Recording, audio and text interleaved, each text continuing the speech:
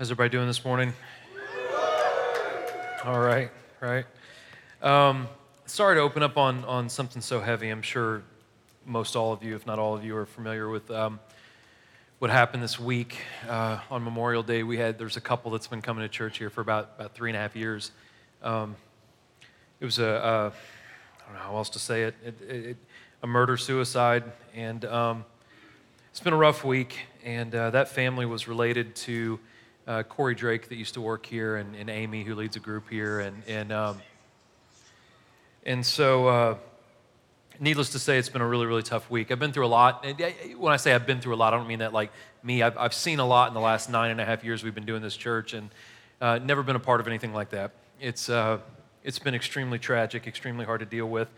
I'm bringing this up, A, because I just feel like we need to talk about it, and then B, I want to ask you to pray. I don't think there's any financial need. I've had a lot of people reach out, is there anything that, they left a 5-year-old girl, and so there's a 5-year-old girl named Piper who lost her mom, dad, grandpa, and grandma in one day.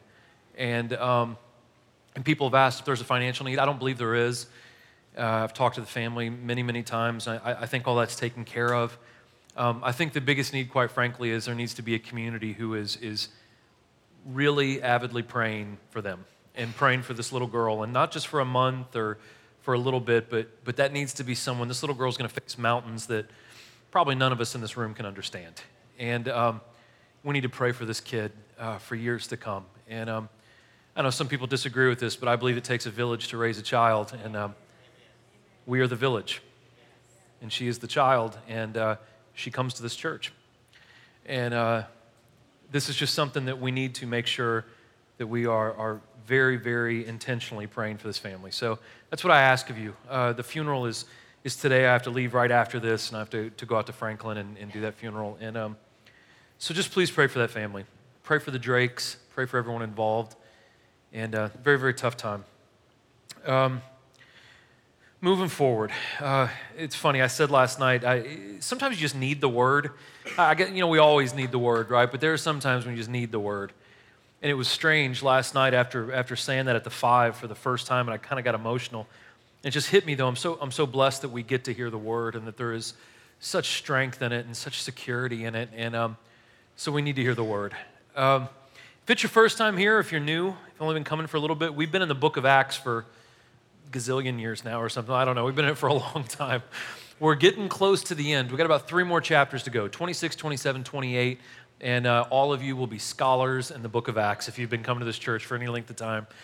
Last week we were in chapter 25, and chapter 25 is pretty straightforward.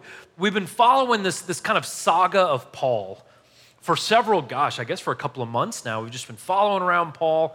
We've now seen him go through multiple trials. He's spoken in front of multiple officials, and we find him in chapter 25. There's kind of this, it's not even a legit trial. It's this kind of makeshift trial in front of all the dignitaries and the king of the Jews, and all these people are there, and they kind of parade Paul out, and he's in chains, and it's for all these kind of who's who of the community to look at this famous prisoner and to hear his story. Now in chapter 26, we're going to hear that story again. We've heard it several times. We're going to hear it again from Paul's mouth. He's going to give his defense, if you will, okay? And what we're going to talk about today, and this will make sense towards the end, we're going to talk about, there's kind of this plot twist right towards the end of chapter 26, and it's going to bring up freedom. Could Paul have gone free? And so we're going to talk about this today. We have a very skewed, very twisted perception of what freedom is. So today we're going to ask ourselves the question, we're going to look at some things and ask, what is freedom? What does it mean to be free, right?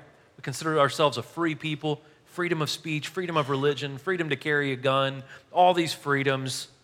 What does it mean to truly be free? Okay? So you should have received a notes handout when you came in. If you didn't, the Experience Community app, it's free. And if you download that, click on service time and sermon notes. Everything is on there, and everything's good.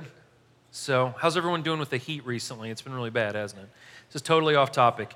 Every year, I pressure wash my driveway, and I'm like, I should seal this so I don't have to do this every year. But I never do. So I go back and pressure wash it again, which I know you guys could care less about, but it's hot outside. And so I pressure wash and then periodically just not that close, right? Peel the skin off my face. But I hate pressure washing, and it's become a yearly thing for me. So anyways, again, nothing to do with what we're talking about. So let's pray. Let's dive into the Word and see where the Lord takes us, okay? Lord Jesus, God, we just want to thank you.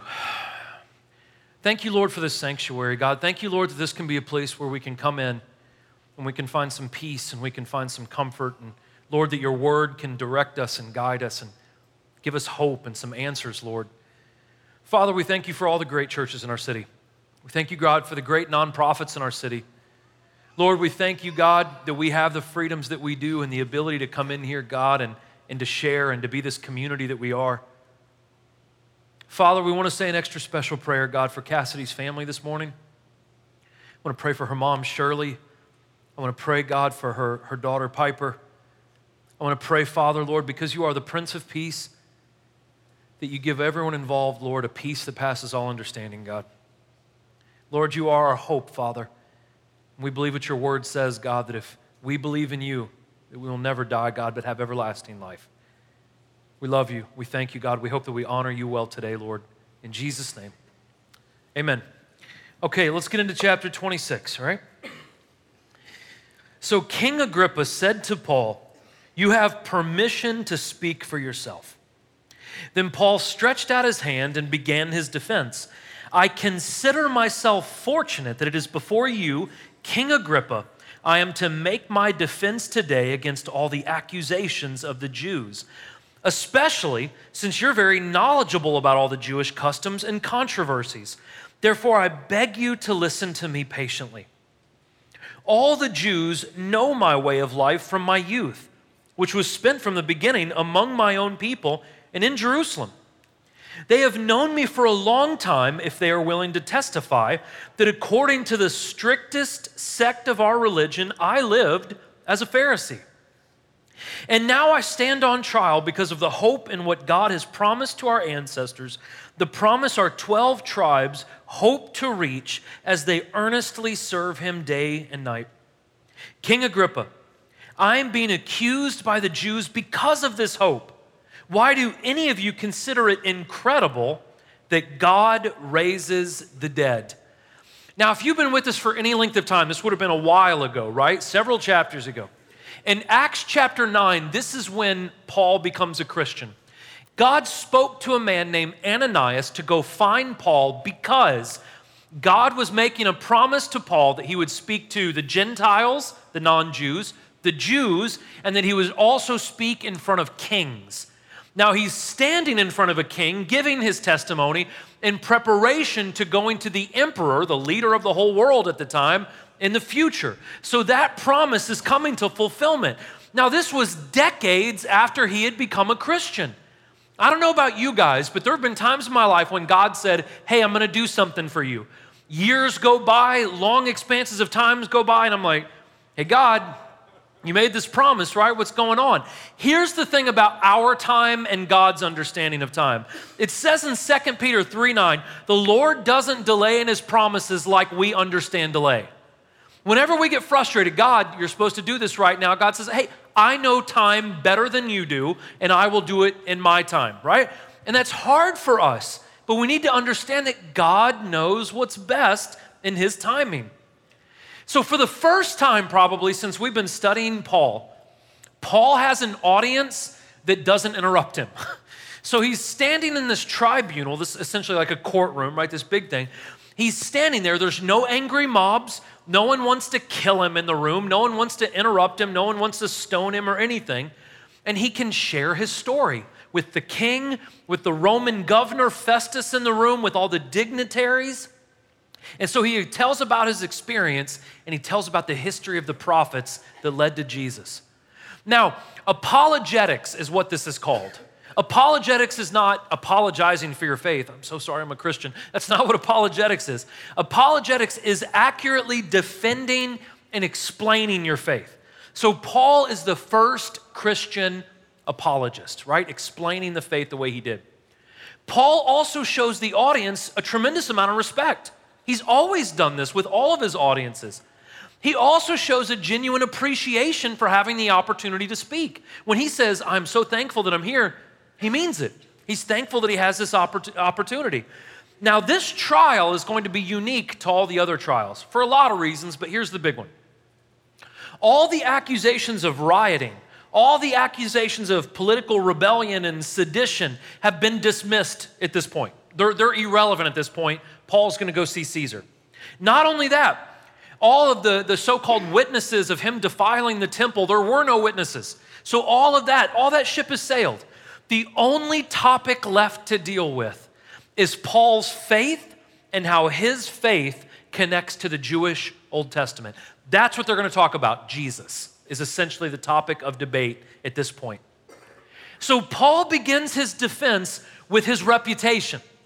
He says, you guys have known my reputation. Not only was I a Pharisee, I was kind of like the Pharisee of Pharisees. I believed in all the Pharisaical laws and doctrines. And he says the main doctrine of the Pharisees that I believed in was the resurrection. This idea that one day a Savior would come, resurrect from the grave, and then we would be resurrected because of that. Now, before I get to that, this topic of Paul's reputation is important. It is easier for you and I to share Jesus Christ with people when we are reputable and trustworthy. If we're the person at the office that always loses their cool and like starts beating the copier or cussing like crazy or gossiping about everyone, I really hope that's not you, by the way. Anyways, if we're that person all the time and everyone knows this is the one that flies off the handle and tells dirty jokes and like all this kind of stuff, when our faith comes up, no one's going to want to hear about it because obviously your faith hasn't done anything for you. So we need to make sure we are reputable and make sure that we are trustworthy, and then we share the gospel with people. So Paul wanted to focus on the Pharisees' belief of the resurrection. That's where he wanted to hang his hat for a little bit. Because essentially, when you read the Old Testament, the entire theme of the Old Testament is like an arrow that points to this one fact, that a Messiah will come, he will resurrect, and one day we will be resurrected in order to be with him.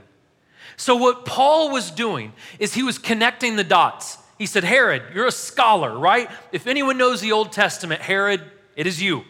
And if you go back and read the Old Testament in light of what I'm telling you about Jesus, you should be able to see that everything we've studied has led to Jesus Christ. That's the point that Paul is trying to make. So he goes on with his testimony, okay? Paul says, in fact, I myself was convinced that it was necessary to do many things in opposition to the name of Jesus of Nazareth. I actually did this in Jerusalem, and I locked up many of the saints in prison since I had received authority for that from the chief priests. When they were put to death, I was in agreement against them. In all the synagogues, I often punished them, and I tried to make them blaspheme. Since I was terribly enraged at them, I even pursued them to foreign cities. So Paul's saying, guys, if anyone was an adversary to the Christians, it was me. Paul was essentially a hitman for the Pharisees.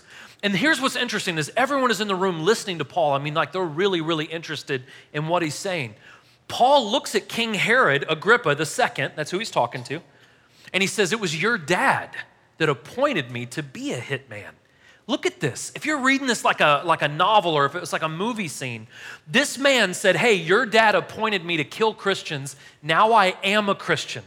And everyone in the room was probably shocked by this. And they were like, oh my gosh, look at how this has shifted and turned. And so here's the thing. Forcing people to convert religions and forcing people to recant religions with cruelty, with death, or with the fear of death has been going on since religion has existed. This has happened in virtually every religion, and people do it in the name of God. I don't know if you guys remember the whole Coney thing that happened a couple of years ago in Eastern Africa. He's doing all that in the name of Jesus. I don't know if you knew that or not. Slaughtering villages in the name of Jesus Christ. This has happened with the Inquisitions. This has happened with the Crusades. And that's not God, though. That's not representative of God's word. That's a bunch of sinful, fallen humans that are doing evil things. And that brings us to this point. One cannot judge a religion based on the followers of that religion.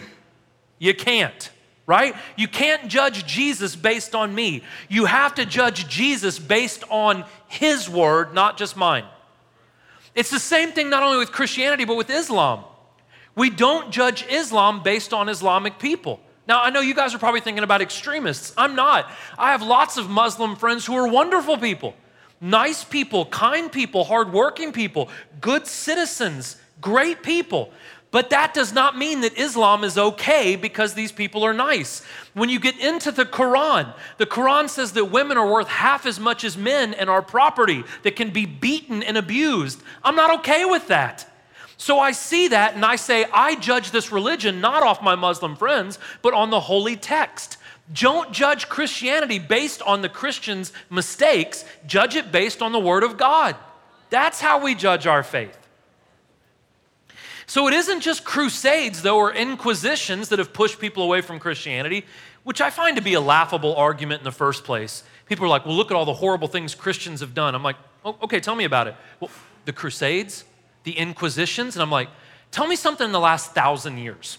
How about that, right? So anyways, that's usually not why people turn from Christianity. People usually turn from Christianity because of the small and insensitive things that Christians do on a daily basis, like gossip and be judgmental and be mean-spirited and be arrogant. And if we do that in the name of Jesus or carrying around the title of Christian, people aren't going to want to have what we have to offer. Here's the thing though, guys. You don't have to be perfect. We're not going to be perfect. God doesn't expect you to be perfect. We're not to be perfect. The Bible doesn't tell us that. The Bible says that we are to be kind and that we are to be humble. And when we make mistakes, which you will, we're to be quick to say, please forgive me. How can I make this situation right? How are we to do the right thing? How can I make this up to you? Please forgive me for this. We will eventually become perfect as he is perfect, as the Bible says, but that's when he comes back and solidifies our eternity with him, okay? So Paul mentions that he had tried to make the Christians blaspheme, which means he basically tried to get them to say something bad about Jesus. When it says that he tried to do this, it gives us the illusion that he wasn't very successful. And so he tried to make these Christians recant their faith. He tried to punish them, threaten them, do these things, but it didn't work. And so when I read that, and I read that these Christians were threatened with going to jail, being killed, their family members being killed, and they did not recant, I have to ask myself, if I were threatened with those things, would I still hold on to my faith?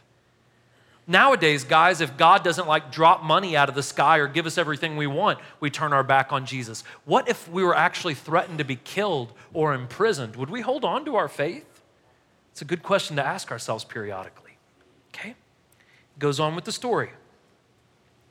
I was traveling to Damascus under these circumstances with authority and a commission from the chief priests. King Agrippa, while on the road at midday, I saw a light from heaven, brighter than the sun, shining around me and those traveling with me. We all fell to the ground, and I heard a voice speaking to me in Aramaic. Saul, Saul, why are you persecuting me? It is hard for you to kick against the goads. I asked, who are you, Lord? And the Lord replied, I am Jesus, the one you are persecuting. But get up and stand on your feet, for I have appeared to you for this purpose, to appoint you as a servant and a witness of what you have seen and what you will see of me. I will rescue you from your people and from the Gentiles. I am sending you to them to open their eyes so that they may turn from darkness to light and from the power of Satan to God, that they may receive forgiveness of sins and a share of those who are sanctified by faith in me. Now, again, if you've been with us through Acts, you've heard Paul's testimony. I think this is the third or fourth time now. Now, one of the reasons why we hear the story of Paul's conversion multiple times is because there are different audiences every time it's being told. Now, when there are different kinds of cultures and people, we have to share the gospel in a different way. We don't add to it or take away from it or anything like that, but there are certain parts that we emphasize or don't emphasize. The fancy way of saying this is it's called contextualization of the gospel. Here's all this means. If you're sharing the gospel in Murfreesboro, Tennessee, there's a certain way we kind of have to go about it. You don't just walk up to someone in Starbucks and like hit them on the back of the head and be like, hey, do you know who Jesus is? Like they kind of think you're a weirdo, right? Yeah, I think I do. Yeah, I don't know. You're kind of weird, right? You have to kind of build a relationship with people first and then say, hey, do you know who Jesus Christ is? Now, if you go to Uganda with me, I hope you get to one day. When you go to Uganda, it's completely different culture. You can literally walk up to someone and say, hey, knock on their door, right? Or if they don't have a door, just walk up, right? Hey, do you know Jesus? And they're like, no, tell me about him. And then you're kind of caught off guard. You're like, oh, okay, yeah. Hey, this is Jesus, right? And you share it. Completely different culture. And what we have to learn to do is we have to look at different cultures and figure out the best way to put the gospel in context to their culture and their kind of people. And Paul was a master at this. We saw him do it with the Greeks, the Romans, the Jews, all kinds of different people. And in this version of Paul's story, we get a new kind of nugget in there. Paul says that Jesus said to him that he was kicking against the goads. Now, I'm kind of a Yankee and didn't know what a goad was, so I had to look this up, and it's essentially a cattle prod, right? And so what Jesus was telling Paul is he's like, you're trying to push against this, but I'm going to poke you to get you to go in the right direction. And this is what Jesus was telling Paul. I'm about to interrupt your path. I'm about to make you walk a different path. Now, this is essentially what converting to Christianity is. You're not going to get literally poked, right? But being a Christian is an interruption from God. It's a chance for God to align us to his will. Becoming a Christian is a wake-up call. It's a voice. It's a light that shines on the path that shows us where to go. It's God pushing us and prodding us to get us to walk in a direction that will lead us to contentment and joy and to fulfillment. And sometimes guys, that poking kind of hurts, right? Sometimes God smacks us around sometimes. But it's not because he doesn't love us. He knows that if we keep walking this direction, we're going to get hurt. So he pokes us and he directs us in the way that he wants us to go. That's what he was doing with Paul. So Paul also said that Jesus told him that you're going to be delivered from your people so you can go back to your people and go back to the Gentiles, lead them from the light to the darkness, from the power of Satan to the power of God. Now, Paul kind of sounds like an Old Testament prophet who stood in front of nations and said, we're going the wrong way, let's go this way, right? And what we see here is this, though. This is very important for you. The job of the Old Testament prophets and the job of the New Testament Christians, that's you and I, most of us in this room, is essentially the same thing. That we are to share the gospel, and the gospel is to have three components to it. One is we have to convert. I don't really like that word a lot, but what that means is we have to accept that Jesus is our only hope. He is the Lord, he is the Savior, he's the one that knows the path that we should go. We must convert. We must also ask for forgiveness. We must repent. This isn't just saying we're sorry for what we've done. This is changing our direction and walking a different way. Then the last thing that we must tell people is that we must be sanctified. That's a very churchy word. All that means, though, is that the more time we spend with Jesus, the more we start to look like Jesus. And we're set apart for Jesus to use us. We start speaking more like him and thinking more like him and loving more like him. And the more we look like him, the more he uses us to do things that he wants done on earth. We're sanctified. And one day we receive heaven with the other sanctified believers of Jesus Christ. So then, King Agrippa, I was not disobedient to this heavenly vision. Instead, I preached to those in Damascus first, and to those in Jerusalem and all the region of Judea, that's South Israel, and to the Gentiles, that they should repent and turn to God and do works worthy of repentance. For this reason, the Jews seized me in the temple and were trying to kill me. To this very day, I have had help from God, and I stand and testify to both small and great, saying nothing other than what the prophets and Moses said would take place, that the Messiah would suffer, and that as the first to rise from the dead, he would proclaim light to our people and to the Gentiles. Now, I like what he said here, and I'm going to hang on this slide for a second. Paul said I wasn't disobedient. Paul said that I went to the Jews first, and then I went to the Gentiles, and my message was this: repent and turn to God and do works worthy of repentance. Now, we're going to be super clear here, and I'll get a lot of amens on the front and maybe not as many on the back end of this statement, but we're going to go there, right? So the first thing is this: we are not saved by anything good that we can do. There is nothing we can do to earn salvation. We are saved by grace, through faith, and that's it. There is no amount of good deeds that you and I can do to earn the opportunity to be with God forever. Nothing we can do. Now, on the flip side of that, if we have been saved by grace through faith, our life should reflect that. We should live in such a manner that shows that God has touched our heart. If the Holy Spirit lives in here, the things that come out of me should reflect the Holy Spirit. Now, if you have a problem with these statements, you can take it up with James, the brother of Jesus, or with Jesus when we get to heaven. But Jesus said this: a tree will be known by its fruit. You can walk along all day long and say, I am a Christian tree, right? I produce Christian fruit. But if we look at the fruit of the Spirit in the Bible and none of those things are displayed in your life, we can say we're an apple tree all day long, but if oranges are the only thing on our branches, we are not apple trees. So when people say to me, I'm a Christian, I cheat on my wife, I'm addicted to porn, I periodically kick animals and cheat on my taxes and lie to everyone, but I'm a Christian who's given their life to Christ.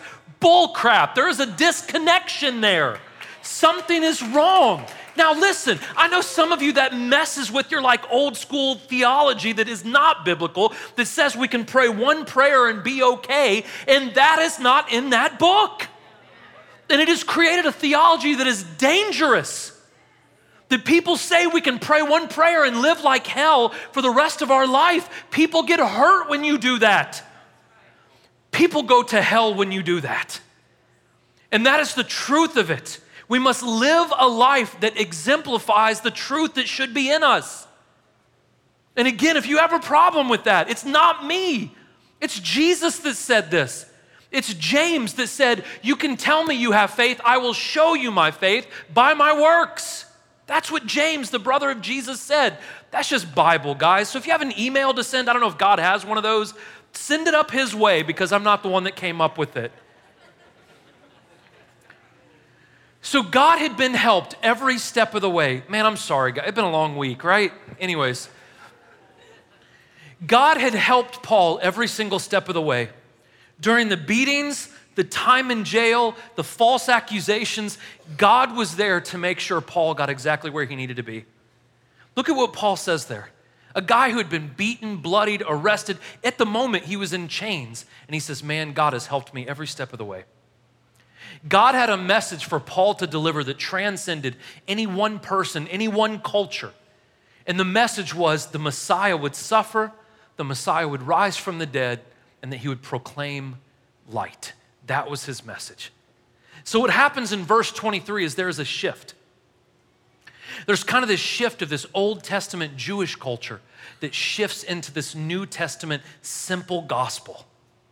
And so the message came in a new way that had never been delivered before. And the message was simply this: believe in Jesus Christ, believe in the resurrection, and you will be saved. You will get to where we need to go. You will be with God the Father.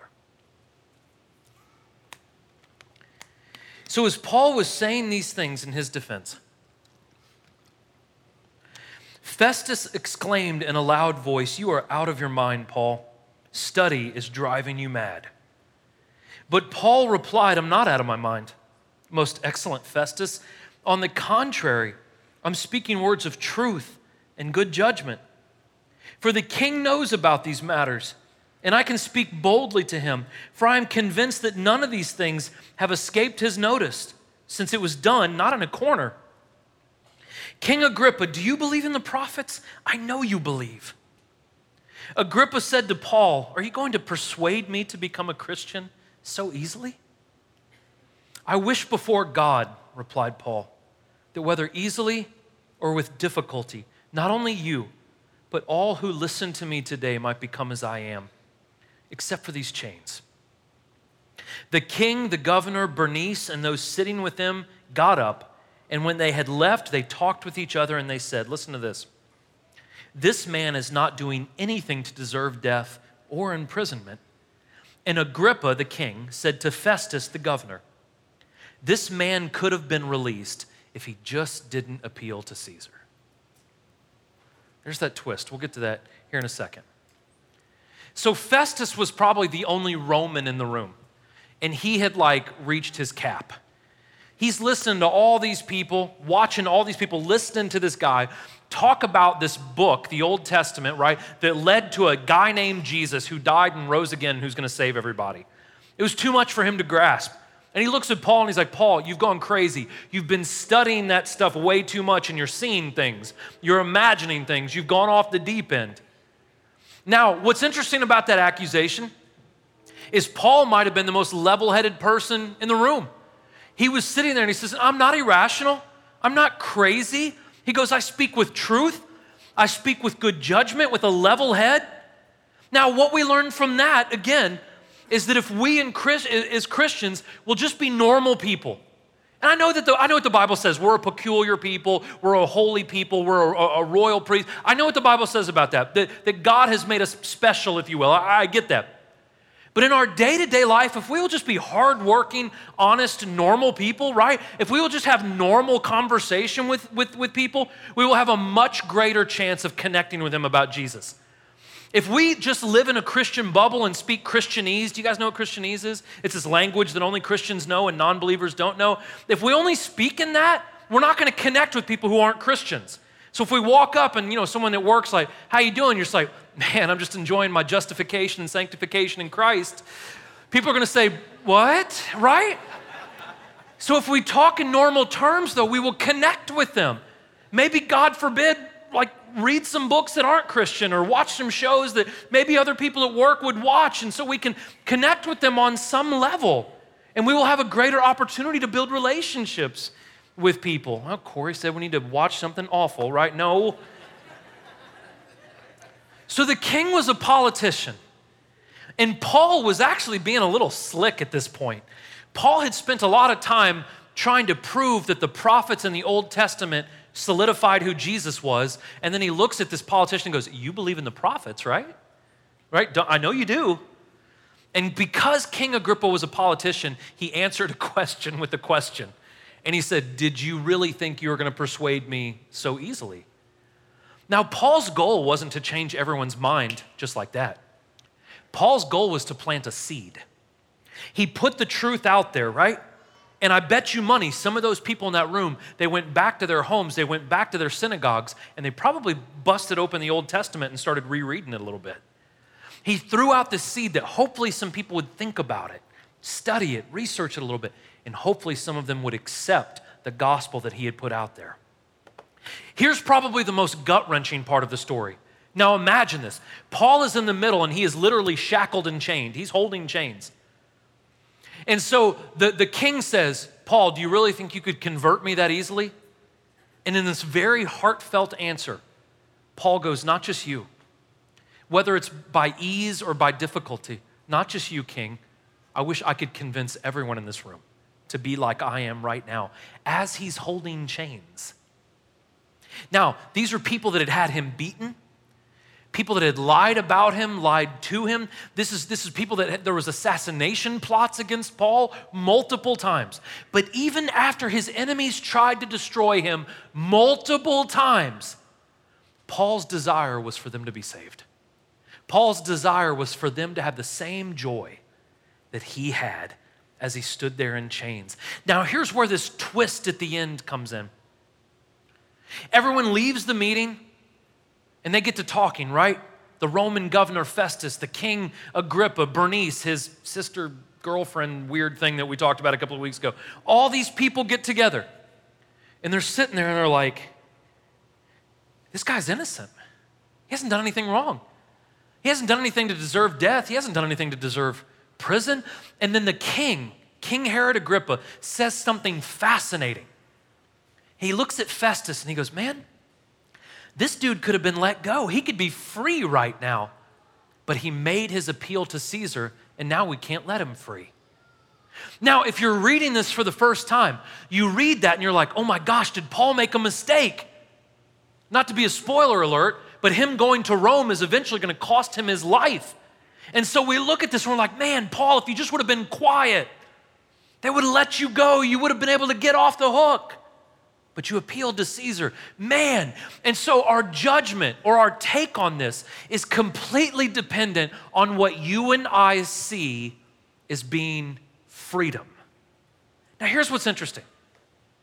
Those of you who've been with me for a while studying the book of Acts, what would have happened if they would have let Paul go free? Someone tell me. Shout it out. He would have been killed. Thank you. Someone over here said it. If they would have let him out of the tribunal, he would have been assassinated within hours. He would have been dead. God knew that if he would have gotten outside of this, quote unquote, free, he wouldn't have lived very long at all. It's like if one of you were to walk into my house and you see a big goldfish bowl in my house, right? It's got the pretty little blue rocks in there. It's got some little sunken treasure things in there and all these little things that make it a nice little home for this goldfish. I got plenty of food sitting there. The water is clean, beautiful big goldfish bowl for this one goldfish, right? You walk into my house and you say, Corey, you're an awful person for confining that fish to that bowl. How dare you? These parameters you've put around that fish, it can only swim so far, it can only go so many places because you have put it in this confinement. Now, what's crazy about that, and I think all of you are smart enough to know this, it is true that I could let that fish go free all throughout my house, except for the fact that outside of these parameters, the fish would die. We often look at God and we say, God, why have you given us these parameters? Why have you put these things around us to lead us in a certain direction and keep us within a certain channel? The reason why God has given us parameters and instructions is because he knows outside of those parameters, can you go there? Absolutely. But if you do, you're going to die. God says if you take your marriage and your sexuality out of these parameters, there's divorce, there's infidelity, there's hurt. There's STDs, there's unwanted pregnancies. If you go outside of these parameters, these things will happen to you. There is addiction, there is captivity, there is heartbreak, there is bankruptcy, there is failure, there is eternal consequences. Do you have to stay in the confinements of the fishbowl? You do not. You are free to jump out. But there's a price for being outside of those parameters. So we have this skewed view of freedom. We talked about it last week, the sexual revolution of the 60s. Go back and study history. The sexual revolution and freedom of the 60s led us into the 1970s that had more rapes, more murders, more divorces, more serial killers, more darkness than any other decade before it. There were repercussions for taking down the parameters. We have this twisted view that if we can just do what we want to do, we will be free. We're the most depressed, we're the most lonely, we're the most anxious, we're the most addicted, we're the most broken. We have the highest divorce rates. Actually, the divorce rate has gone down because people won't even get married because they're so afraid of the commitment. Our quote-unquote freedoms have led us into the most captive people we have ever been. Pursuing what we have wanted has led us into addiction and over-medication and depravity and captivity. That's what our ways have done. And I will argue with you tooth and nail. We are not the freest we've ever been. We are the most shackled we've ever been. We're so addicted to obtaining the next thing and getting the bigger house or having the most beautiful this or whatever. And we have become slaves to our desires, slaves to our emotions, slaves to our culture. That's what we've become. We're not free. Let's go back to Paul, though. Isn't it fascinating? While shackled in chains, Paul was the only free man in the room. He looked around at all these free people who had the money and they had the success and they could have sex with whoever they wanted to and drink however much they wanted to and do whatever they wanted to do. And Paul says, you don't even know. I wish you could be here with me. As he held up his chains, he was the only free man, the only free person in the entire tribunal. Here's the thing. Freedom is not getting to do whatever you want to do. That is not true freedom. And I give you my word, it will only lead you to slavery and captivity. Freedom is not getting to do whatever you want to do. Freedom is being content regardless of what I want to do, regardless of my desires, because I am living in the desires and the wants of God. True freedom is being where God wants me to be. Because the parameters that this book sets for this life are only temporary. This book will come to a fulfillment and a completion when Christ comes back, makes us perfect like he is perfect, and gives us a whole new universe and earth and city to explore. We're going to have unbelievable freedom. Because freedom only comes when we follow the will of God. We have so many people who are looking for something. They're trying everything, and it has gotten bizarre in our culture. Self-mutilation and all kinds of weird sexual endeavors and all kinds of just some things that would just, it's absolutely insane. The number one downloaded app right now in the world is Tinder, an app just to hook up with people and have casual sex. Do what you want to do. We haven't even begun to see the repercussions of crap like that yet. Just wait. If they're doing that in my children's generation, I can't imagine what my grandchildren's generation will look like. But we step back and say, if we can just have it our way. I remember when I was 19 years old, I got signed to a record label and I was leaving Murfreesboro, right? I'm gonna get out of this town. And then you go to every little town all over the United States and you find out everyone's trying to get out of there too. Because it's not that the grass is greener somewhere else. It's not that having more money is gonna solidify all the happiness in your life. There's a problem here. It's not that moving to another country or having sex with more people or smoking more dope is going to fulfill you. There's a disconnect here. You're created in the image of God, and when we're not living in his will, we're not living in the image that we were made in. And so there is no freedom because we're not working the way we should be working. We're not functioning in the way we should be functioning. That's why some of us feel the way we do. That's why there's this unsettledness. That's why there's a lack of joy. That's why there's a lack of true contentment. That's why some of us are drowning in our hopelessness. I know it's going to make some of you mad. I've gotten to the point to where I care so much more about the truth than what people think of me.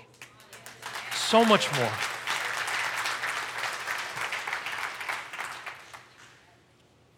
Would you bow your heads with me, please?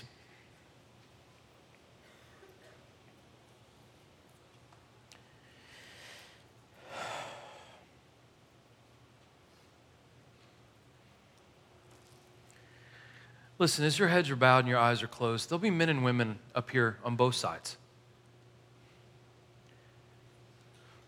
If you need prayer for anything,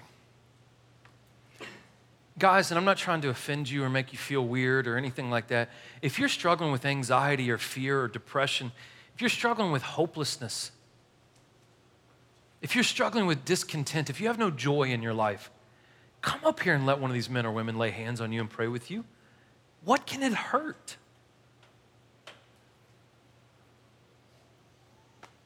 If you're in this room and you don't have a relationship with Jesus and you don't even know where to start, come up here and let one of these men or women just say, hey, I feel something, but I don't know what to do. Let one of these men or women pray with you or help you learn how to pray.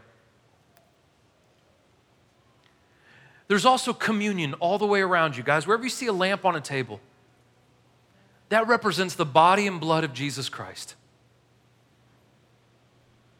That reminds us that God gave his only son, that God gave up his freedom temporarily to obtain our freedom for eternity.